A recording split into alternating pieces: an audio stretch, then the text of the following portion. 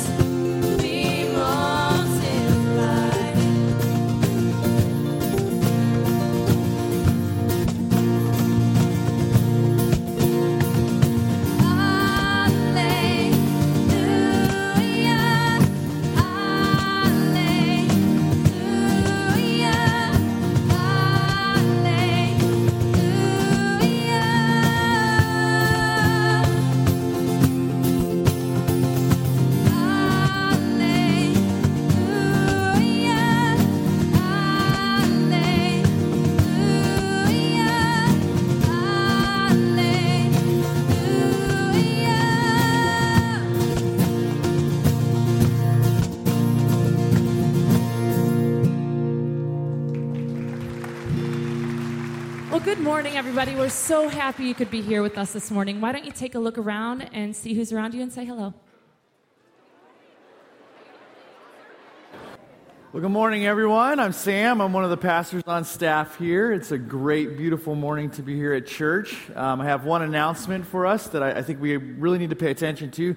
Next Sunday is daylight savings time, and it's the time that we pull our clocks back. And the reason we need to pay attention to that is if we don't, you're either going to be way early or you're going to be way late to a service, so we want to make sure you do that. If you have younger kids like I do, we know the curse of that daylight savings time because they're up at like 5 a.m., wide awake, running and screaming, and we're going, wait, what? So, yeah, it's one of those kind of Sundays next week, so just make sure you pay attention to that and make sure you put your clocks back, all right? This morning, we're going to spend some time worshiping together in many different ways. We're going to sing some songs together. We're going to celebrate communion together this morning. Pastor Dan's going to come and share a message with us later. But right now, we get to worship by giving back some of the resources that God has blessed us with. So as the ushers come forward this morning, let's go to God in prayer. God, I thank you so much for just this chance to come and to kind of just drop whatever it is that we've been going through and kind of lay it at your feet and say, God, we worship you. We want to say we love you and that everything that we are is about you. And so, God, even the money that we have, that we earn through various jobs or whatever it is, God, that you have blessed us with, God, we just want to lay that at your feet today too and say, God, use it however you want to bless others. And God, that we can play a small part in how you want to work and how you want to bless others. It's just an amazing thing. And so we give with that attitude in mind this morning. In Jesus' name, amen.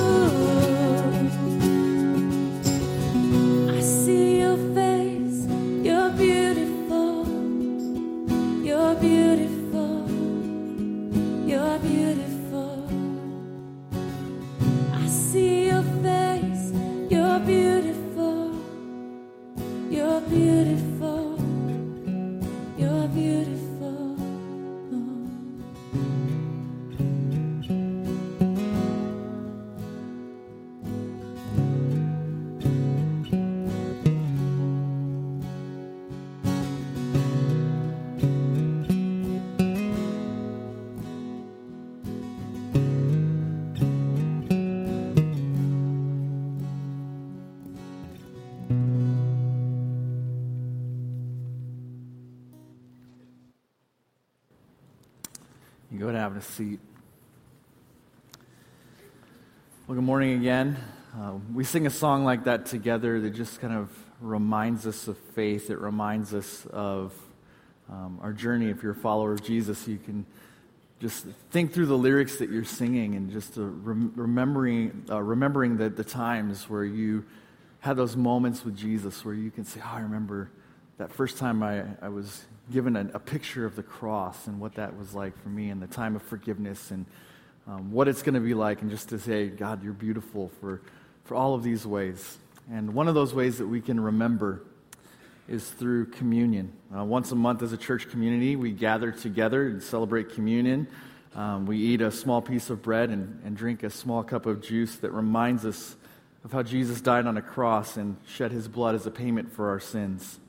That even though we don't deserve that kind of love, that kind of forgiveness, or that kind of mercy, God graciously extended that to us through his Son, Jesus Christ. We've been spending the past 2 weeks talking about the Holy Spirit and his role in our lives as believers and followers of Jesus. And in John 14:26, this is what it says about the Holy Spirit. Jesus is speaking to his followers, and he says, "But the Advocate, the Holy Spirit, whom the Father will send in my name, will teach you all things, and he will remind you of everything that I've said to you."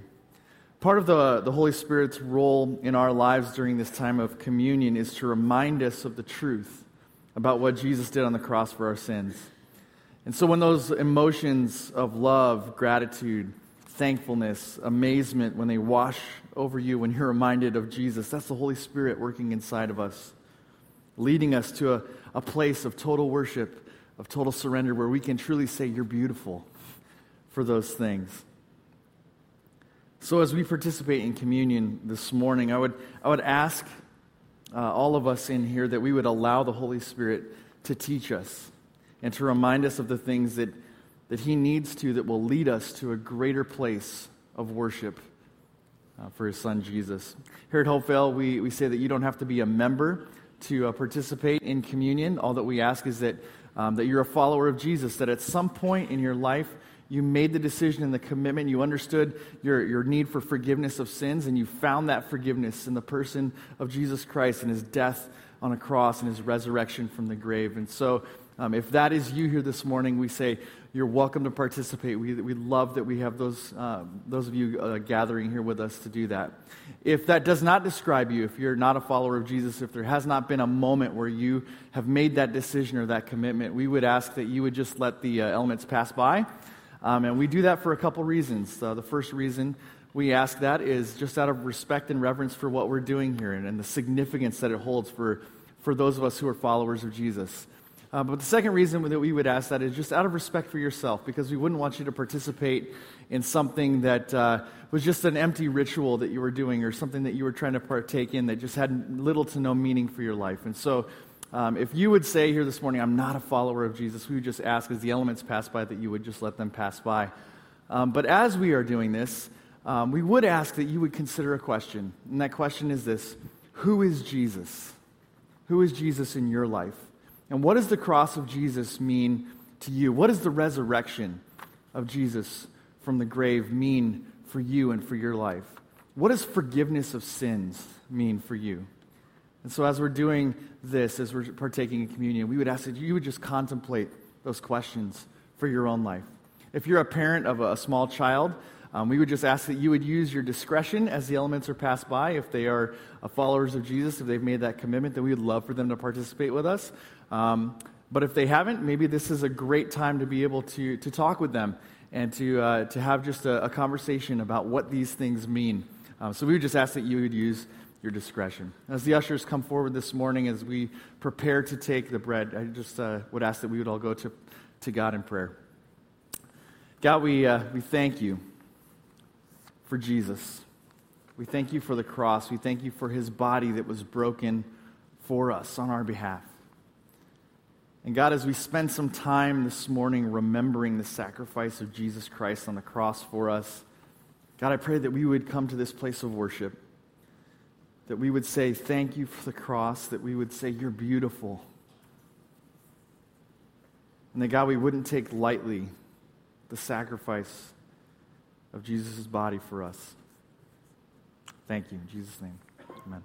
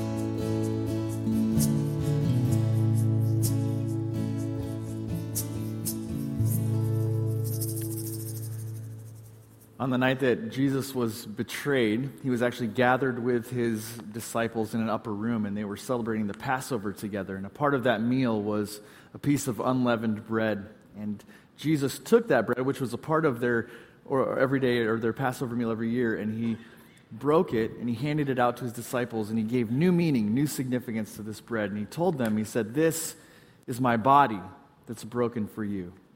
As often as you eat it, do this in remembrance of me." Let's pray for the cup. God, I pray that our worship here would be pleasing to you. And God, as we remember the blood of Jesus on the cross for our sins, God, I pray that we wouldn't take that lightly, that it cost Jesus his life and his blood for our forgiveness. And God, as someone who is forgiven, God, I say thank you and say I love you. And God, this remembrance of the cross is just an act of worship, an act of love for us. To say how much we love you and how grateful and thankful we are for the blood of Jesus and the sacrifice he made for us. In Jesus' name, amen. Is a truth older than the ages. There is a promise of things yet to come. There is one born for our salvation, Jesus. There is a light that overwhelms is a kingdom that forever reigns. There is freedom from the chains that bind us. Jesus, Jesus.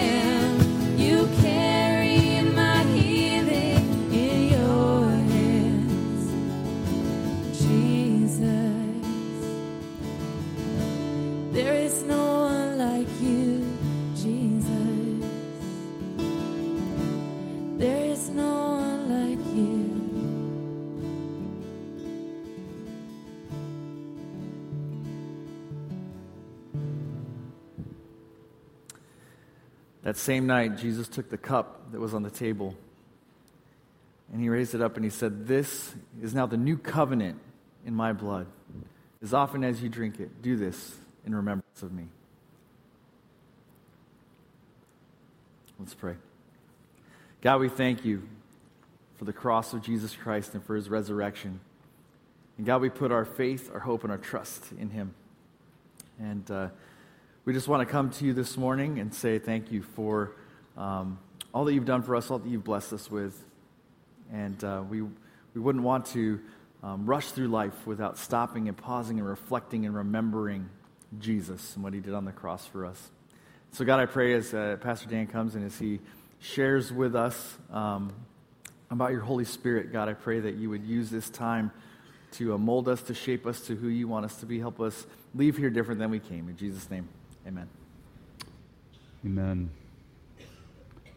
A great time of worship, and I always consider it a privilege to come up for the message right after communion because it grounds us in the foundation of our faith, Jesus Christ, him crucified, him risen, and the promise for us that he is coming again. Today we're continuing on in our series entitled God in Me. It's a series about the Holy Spirit, who He is, and who He wants to be for us. Last week, we looked at the tough love, truth-telling ministry of the Holy Spirit and how He is able to shine the light of God's truth into our lives. He confronts those deep personal issues in us that aren't in alignment with that truth and thus need to address. Jesus tells us that the Holy Spirit is the Spirit of truth and that He convicts the world of sin, righteousness, and judgment, not only drawing unbelievers to Jesus, but also pointing prodigal Christians back to Jesus or leading growing Christians closer to Jesus. The point being that the Holy Spirit always speaks truth into our lives and that He always does so for our good. Now, before we move on, there's one final lingering question you might have left over from last week, and I want to touch on that briefly. The question is this: how exactly does the Holy Spirit speak to us, right? So, if the Spirit of truth is the one who speaks truth into our lives, well, how exactly does He do that? Well, for starters, it very likely will not be a direct audible voice, and I'm serious when I say that, really. Now, can God do that? Of course He can. And are there examples in the Bible of that taking place? Yes, there are. But what distinguishes us as the people of God today compared to back then are a couple significant differences. First of all, the Holy Spirit lives in us as Christians today. That's the truth, but that wasn't the case for God's people until after the time of Jesus and the establishment of the church and the giving of the Spirit at Pentecost. So one difference. And the other, too, is that the complete Bible as God's Word is available to us as Christians today as well. Again, that wasn't the case until centuries after the Church of Jesus Christ was established. And so because we have the indwelling Holy Spirit in us and because we have the complete Bible as God's Word to us, when you put those two together, you realize this, that the primary way we hear from God today is when the Spirit of God speaks through the Word of God to our spirits within us. Let me say that again. The primary way we hear from God today is when the Spirit of God speaks through the Word of God to our spirits within us. It's not an audible voice, but it is a genuine spiritual impression, right? Something is taking place inside of us. And that impression is one that always confirms, not contradicts, the truth of Scripture. What's one way you can tell if God's speaking to us? Well, if it goes against what the Bible says, you know that's not Him. It's a confirmation, not a contradiction. And when that happens, the Spirit illumines that truth in a way that resonates deep within us, a way that is supernatural, beyond logic and human understanding. Now, I can't tell you how that works, right? But I'm okay with that. And you should be too. It's okay to have a little mystery in your faith. Mystery when it comes to the things of God, where you can't explain everything about it. Listen, I don't know how that happens, but just about every week I'll have someone tell me after the services something like this: I felt like you were speaking directly to me. Right?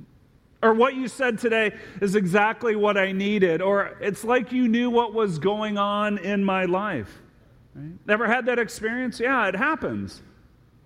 Now, in the spirit of full disclosure, I work extensively with the NSA, CIA, and FBI. We have silent drones tracking your every move. But apart from that, no. I can't explain how God can take one and the same message and make it feel so personal to so many people. And yet, in another sense, I think I can explain it. Because it's the Spirit of God working through the Word of God to speak to our spirits within us. And that's not just with sermons. Happens with worship music, Bible studies, community groups, growth classes, along with our own personal reading of the Scriptures, right? And so my encouragement to you is this, that if you sense the Holy Spirit is saying something to you through the Bible, pay attention to that. Even though you can't explain it, don't talk yourself out of it. It is the Spirit of truth within you. Well, that puts a bow on last week. As we move on today, I want to talk about another ministry that the Holy Spirit has in our lives, and that is His ability and His desire to change us. His ability and His desire to change us. He can and He wants to change who we are. Now, When I bring up the word change, I realize that there is a potential cringe factor with that word. That I think for a lot of us, there are negative feelings associated with this whole idea of change, and a lot of that is due to personal failures we've experienced in our past, right? So take, for instance, the whole world of diet and fitness. I don't think I have ever met a person, male or female, who is fully content with their looks, their health, their physique, their diet, and their exercise plan. Never. Now, I have met plenty of people who are pleased with their progress in these areas because they're quick to tell you about it, but, or at least post a bunch of selfies, right? No. Okay, hey, just so you know, I'm like all for diet and fitness, right? And I know that's coming from the pastor who, leads a church where we sell donuts every week. So you just got to kind of set that aside, right? No. All right, these things are important. We need to pay attention to that. What did we see last week?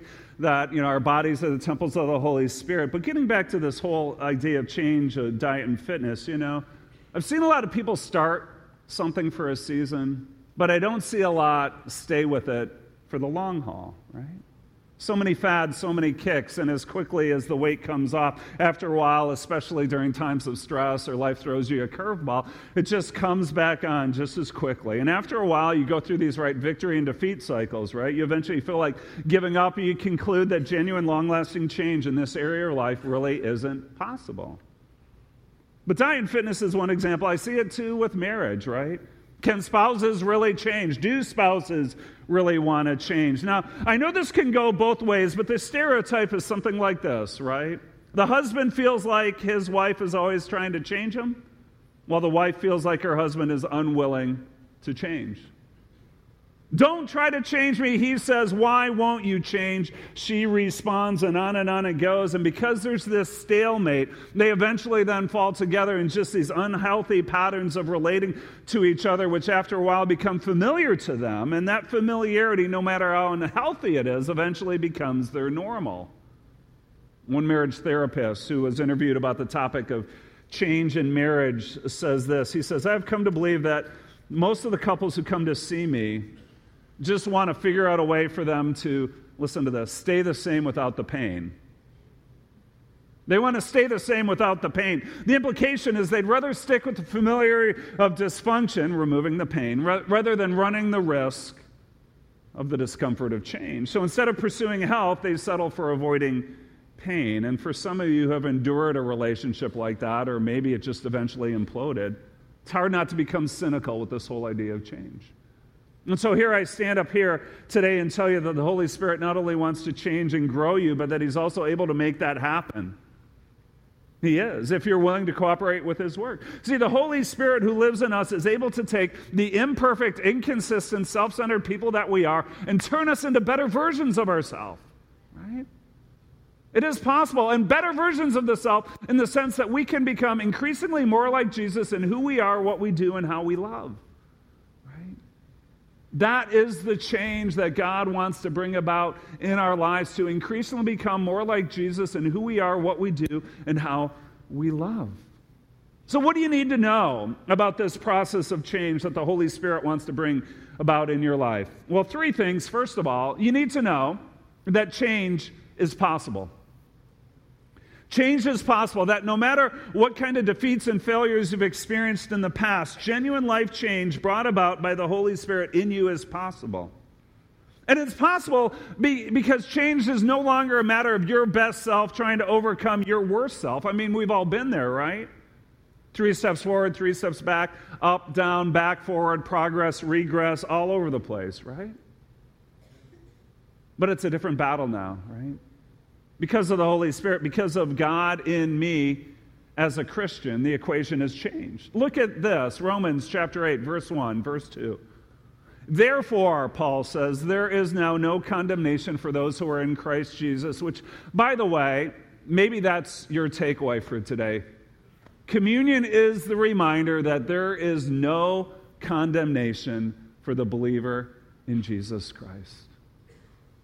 No matter the defeats you experience, no matter the failures you feel stuck in, your standing with God is not on the basis of your performance. It's on the basis of Jesus' performance for you, right? no condemnation. Paul goes on, though, right? Because through Christ Jesus, the law of the Spirit who gives life has set you free from the law of sin and death. We have been set free. Now, here's what you need to know here. This is very important about these two terms in Romans 8:2. The law of sin and death and the law of the Spirit. Because they don't use the word law the way we normally think about the word law. Normally, we hear the word law, and we think of, a bunch of rules enforced by the government. Obey the law, pay your taxes, don't go over the speed limit, don't take other people's stuff, things like that. But that's not how the Apostle Paul is using the word law here. Rather, I want you to think about law as in the expression, the law of gravity, right? Law of gravity.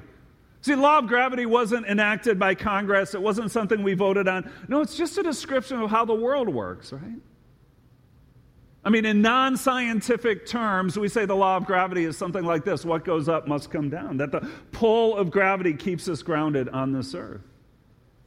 And so when Paul says the law of sin and death, he is describing our existence apart from Christ, that no matter how hard we try to be good and please God in our own strength, we can never rise above the pull of the law of sin and death. Our self-centered nature keeps us captive.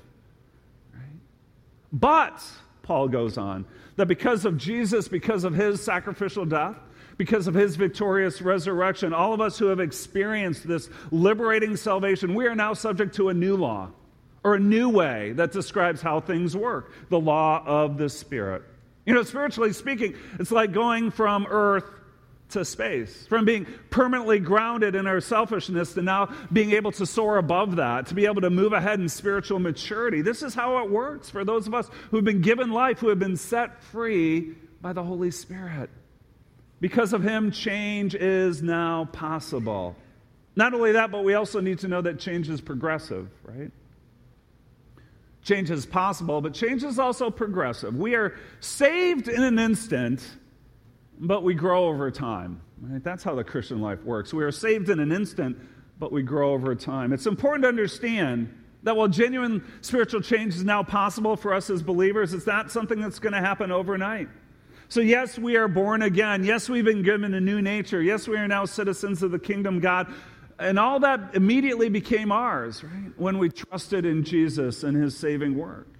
And yet we still wrestle with the inner sin nature that has been defeated, but not yet been destroyed. The inner sin nature in us that has been defeated, but not yet destroyed. It's what the Bible tells us, but it's also what we personally experience, isn't it? That with every outburst of anger, with every fit of jealousy, with every twinge of greed, we are reminded the process of change is far from over. And it's important to understand that because we need a perspective about life change that is both biblical and realistic. Look at this passage from 2 Corinthians chapter 3, verse 17. The Apostle Paul writes, "Now, the Lord is the Spirit, and where the Spirit of the Lord is, there is freedom." Do you see that word, the Spirit and free or freedom? They're together all the time. Change is possible. We have been set free. Where the Spirit of the Lord is, there is freedom. Now look at this, verse 18. "And we all who with unveiled faces contemplate the Lord's glory." It's a reference that Paul has in talking about the ministry of Moses earlier in 2 Corinthians. "We are being transformed into his image with ever-increasing glory, which comes from the Lord who is the Spirit." Look at those phrases. We are being transformed into the Lord's image with ever-increasing glory, which comes from the Lord who is the Spirit. This is change. This is growth. This is, to use a technical theological term, the process of sanctification. And this is God's will for every one of us as Christians, that progressively over time, fueled by the Holy Spirit, we are increasingly becoming more and more like Jesus in who we are, what we do, and how we love. Right? Now, this idea of progressive change is important for us to grasp for a couple reasons. First of all, it's important for those of us who tend to think highly of ourselves, because it's a humble reminder that we haven't yet arrived and that God still has a lot of work to do in us. But then second, it's also important for those of us who tend to get down on ourselves, because we look at our failures in the moment and conclude that we're no good, that nothing's really changed at all, and that God's pretty much fed up with us.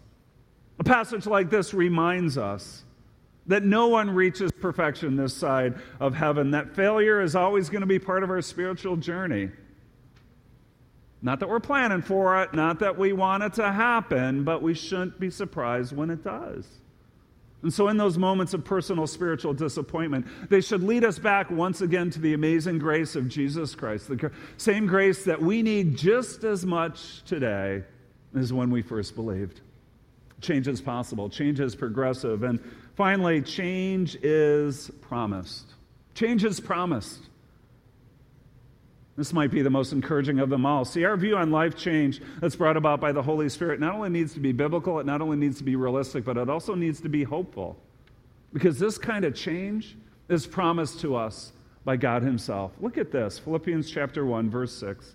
The Apostle Paul, writing to Christians, says this, that being confident of this, he who began a good work in you will carry it on to completion until the day of Christ Jesus. He being God, he being the Holy Spirit, began this good work of life transformation in us at the moment of our salvation, the moment when the law of the Spirit set us free from the law of sin and death.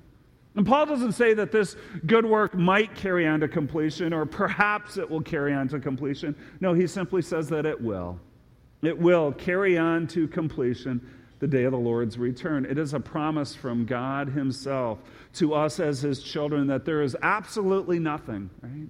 Nothing out there, nothing in here that can stand in the way of God keeping his promises. And I love how Paul throws in that phrase, being confident of this.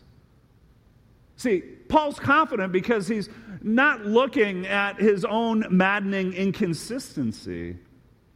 No, he's confident because this whole idea and promise of life change comes from none other than God himself. Comes from this same Holy Spirit who raised Jesus from the dead. And that's why we too can be just as confident. Listen, it is the Holy Spirit, it is God in you, it is God in me that makes all this possible. I don't know about you, but I'm tired of trying to change my own and all the mixed results that come out of that. I'm tired of those times when I hurt other people or let myself down because what? I just don't know what to do or say or feel or be what I need to in the moment.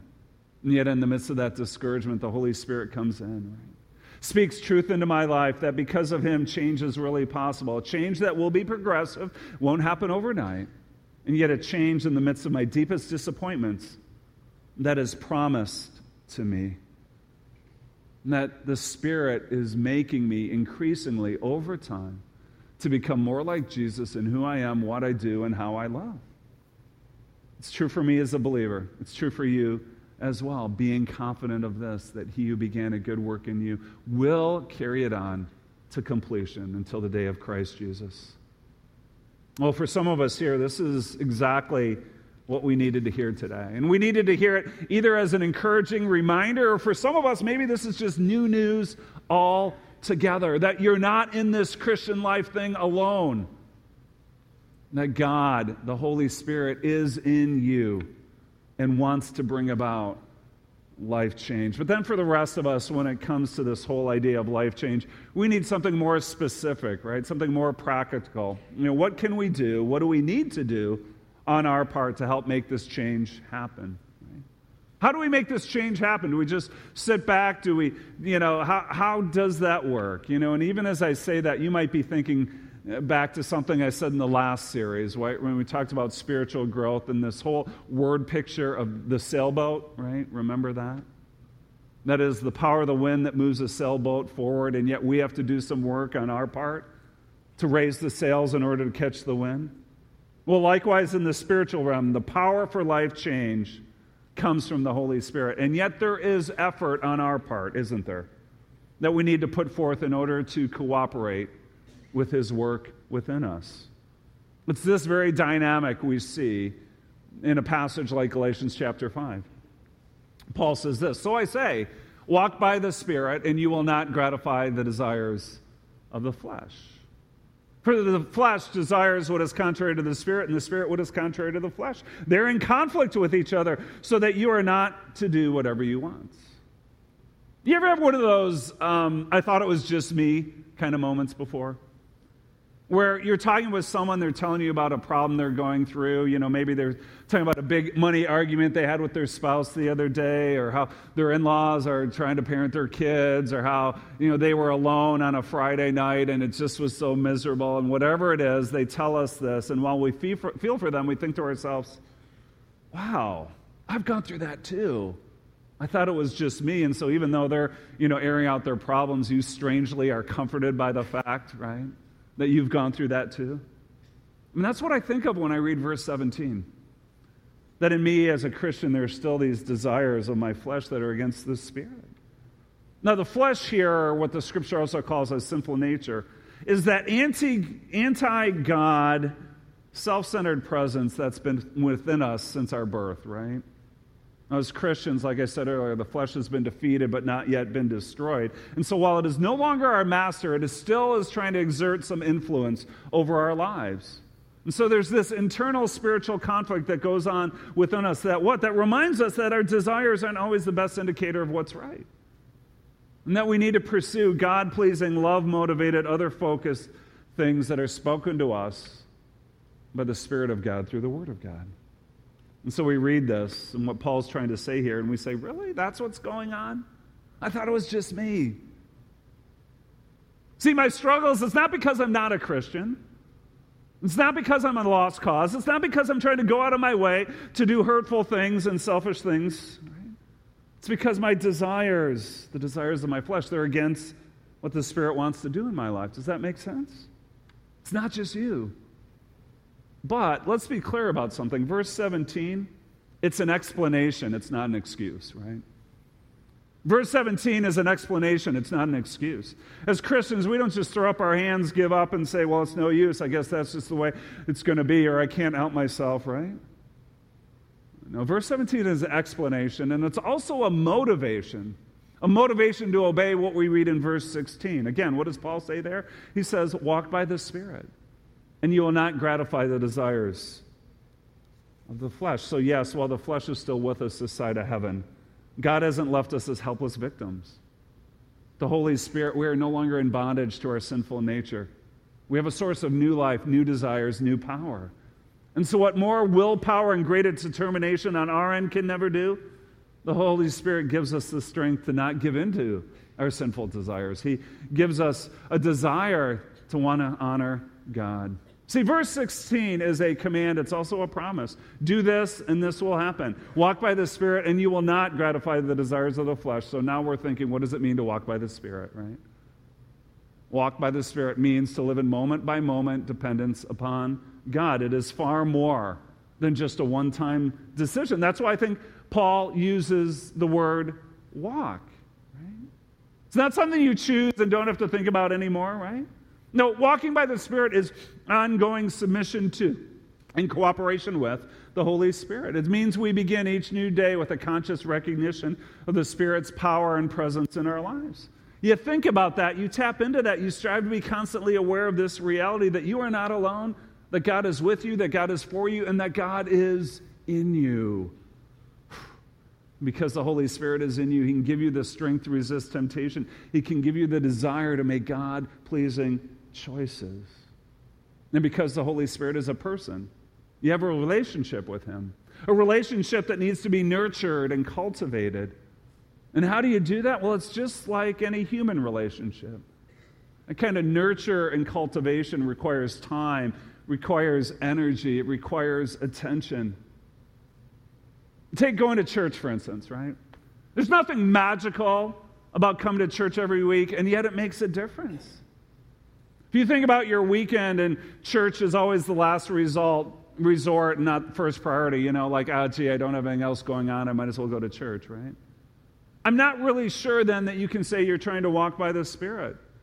I don't say that as a guilt trip, or I'm not saying that if you miss a couple Sundays in a row, you're destined to crash and burn. I'm just trying to capture what I think the Scriptures are saying here. Why? Because walking implies effort. Walking implies movement, and walking implies a direction. As I heard one pastor put it, you need to ask yourself the question, if I'm heading in a direction, then which way are my feet pointed? Which way are my feet pointed? Pointed toward God and toward His will, or pointed away from Him in pursuit of my own agenda? Walk, move by the Spirit, and you will change. Well, as I begin to wrap up, I want to finish by talking about how we measure our progress. That if indeed we are walking by the Spirit, and if indeed the Holy Spirit has the power to change us, then how do we know that's actually happening? What should we be looking for? Do you look at things like church attendance, church giving, church involvement, church friendship, church commitment? Is it simply a matter of the more the better? What does real change look like? Well, the Bible addresses this as well. And it does so in a way that runs contrary to the way a lot of Christians think. See, far too often churches and believers focus on the inputs rather than the outcomes, right? We focus on the inputs rather than the outcomes. Inputs, like I mentioned earlier, church attendance, church giving, church involvement, church friendships, church commitments, things like that. Now, just to be clear, inputs like these can help us change, but they don't necessarily mean that we've changed, right?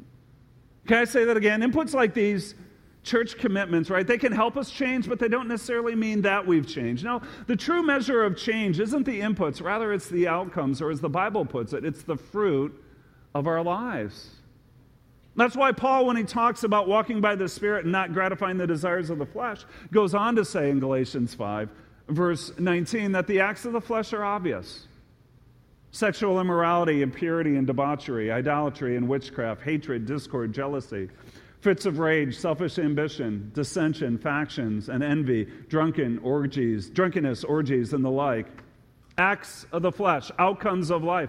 Paul spells out 15 different behaviors and attitudes here, and in case he missed anything, he just says, and the like, right? So you go down the list of 15, you go, whew, I wasn't busted. And he just goes, well, and the like, right? Pretty much covering everything else. But what he's saying here, it's not so much to give a checklist as it is to paint a picture. To paint a picture of a life that is still in bondage to the flesh, a life that is still self-focused and anti-God. So sure, we can say we don't struggle with things like idolatry and witchcraft, but impurity, jealousy, selfish ambition. And you know what's scary about this picture is that church people can do these things. Actually, some church people can do these things really well, right? Congregations filled with discord. Pastors caught up in sexual immorality, board members marked by fits of rage. That's why we don't measure life change by the inputs. We don't measure life change by the status or the title or the reputation. We look at the outcomes. The acts of the flesh are obvious, and Paul goes on, but, many of you know this passage, but the fruit of the Spirit is love, joy, peace, forbearance, or patience, right? Kindness, goodness, faithfulness, gentleness, and self-control. Against such things there is no law. Again, not a checklist, but a picture. Picture of a Spirit-led, Spirit-filled, Spirit-changed life. Now remember, change is progressive, so even the best of us aren't going to demonstrate these character qualities perfectly and consistently. But by the grace of God, that's the goal. Because as we see these things in our life, it is evidence that we are becoming more like Jesus in who we are, what we do, and how we love. Peace over worry. Faithfulness over flakiness. Gentleness over harshness, right? And the longer we walk by the Spirit over the course of our lives, we should be able to step back and see evidence of some kind of progress, right? We should. Some kind of evidence that we are bearing this kind of spiritual fruit. Maybe not in the course of weeks and months, but certainly over the course of years and decades. Change is possible. This is our target. Love, joy, peace, forbearance, kindness, goodness, faithfulness, gentleness, self-control. Imagine the kind of influence the body of Christ could have if more Christians lived like this in their church, in their homes, in their workplaces, and in their communities.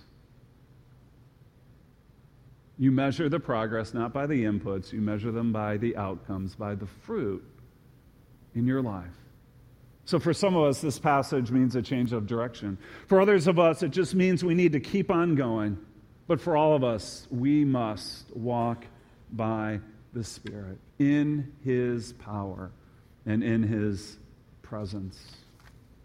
And so as I wrap up today, I want to leave you with these words from the Apostle Paul. As he concludes this section, he's talked about fruit, he's made the comparison, he's talked about the struggle, he's showed us the victory by the Spirit. And so he says this, verse 24, verse 25, "Those who belong to Christ Jesus have crucified the flesh with its passions and desires."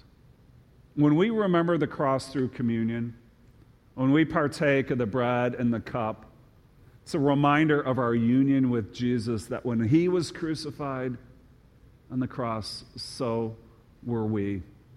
His sins, or our sins, laid on Him, crucified. And because of this union with Christ, Paul says, since we live by the Spirit, then let us keep in step with the Spirit. I love that expression. Right? So as Christians, we belong to God. The Holy Spirit is proof of that, right? The law of the Spirit who gives us life has set us free from the law of sin and death. That our passions, our desires have been crucified with Christ. And so because of that, we now live by the Spirit. Let us keep in step with the Spirit. That's the goal, this conscious, moment-by-moment recognition that God is in me. And I walk with Him every hour of my week and every area of my life.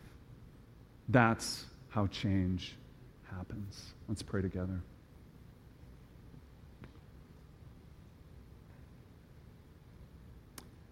Heavenly Father, thank you for the encouragement that you provide through the Holy Spirit in us. Thank you, what was impossible in our own strength is now very much possible,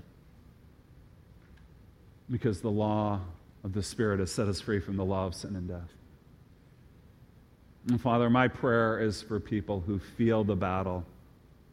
They're in here, they feel the struggle. They feel mired in defeat.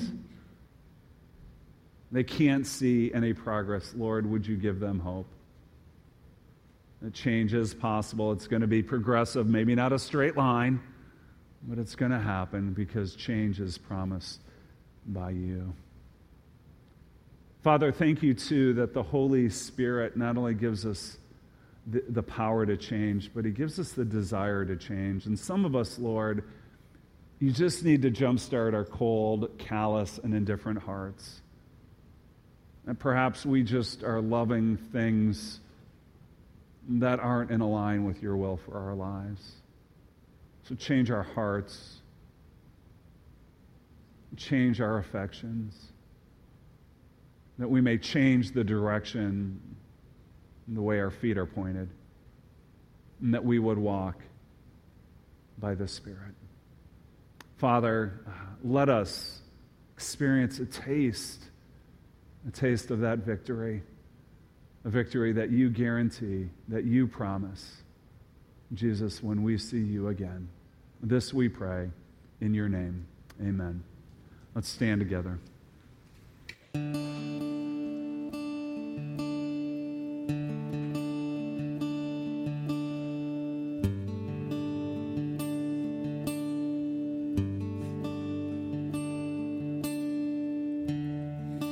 There's nothing worth more than will ever come close.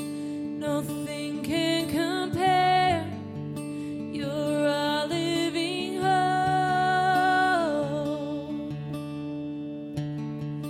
Your presence, Lord.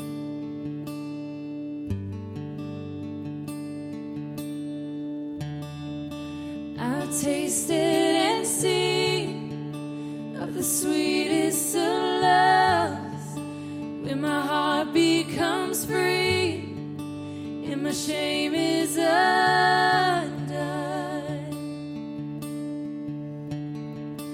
In your presence, Lord.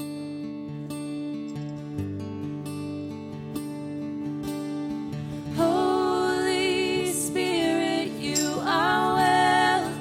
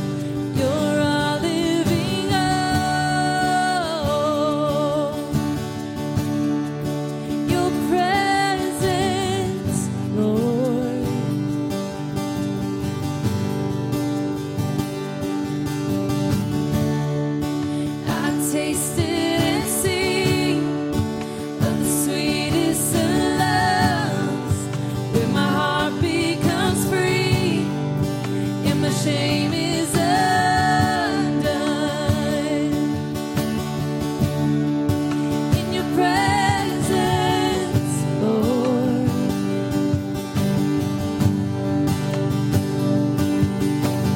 Holy Spirit, you are welcome here. Come flood this place and fill the atmosphere. Your glory, God, is what our hearts long for, to be overcome by your presence, Lord.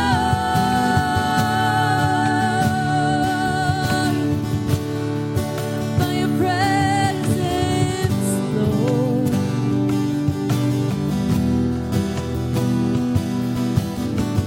Let us become more aware of your presence. Let us experience the glory of your goodness. Let us become more aware of your presence. Let us experience the glory of your goodness. Let us become more aware of your presence. Let us experience the glory of your goodness.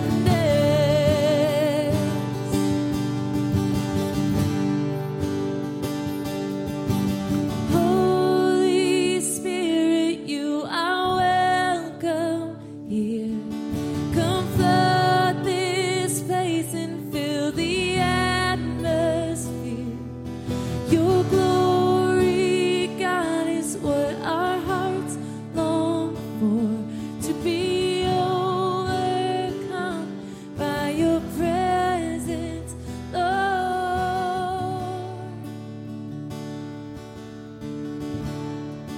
By your presence, Lord.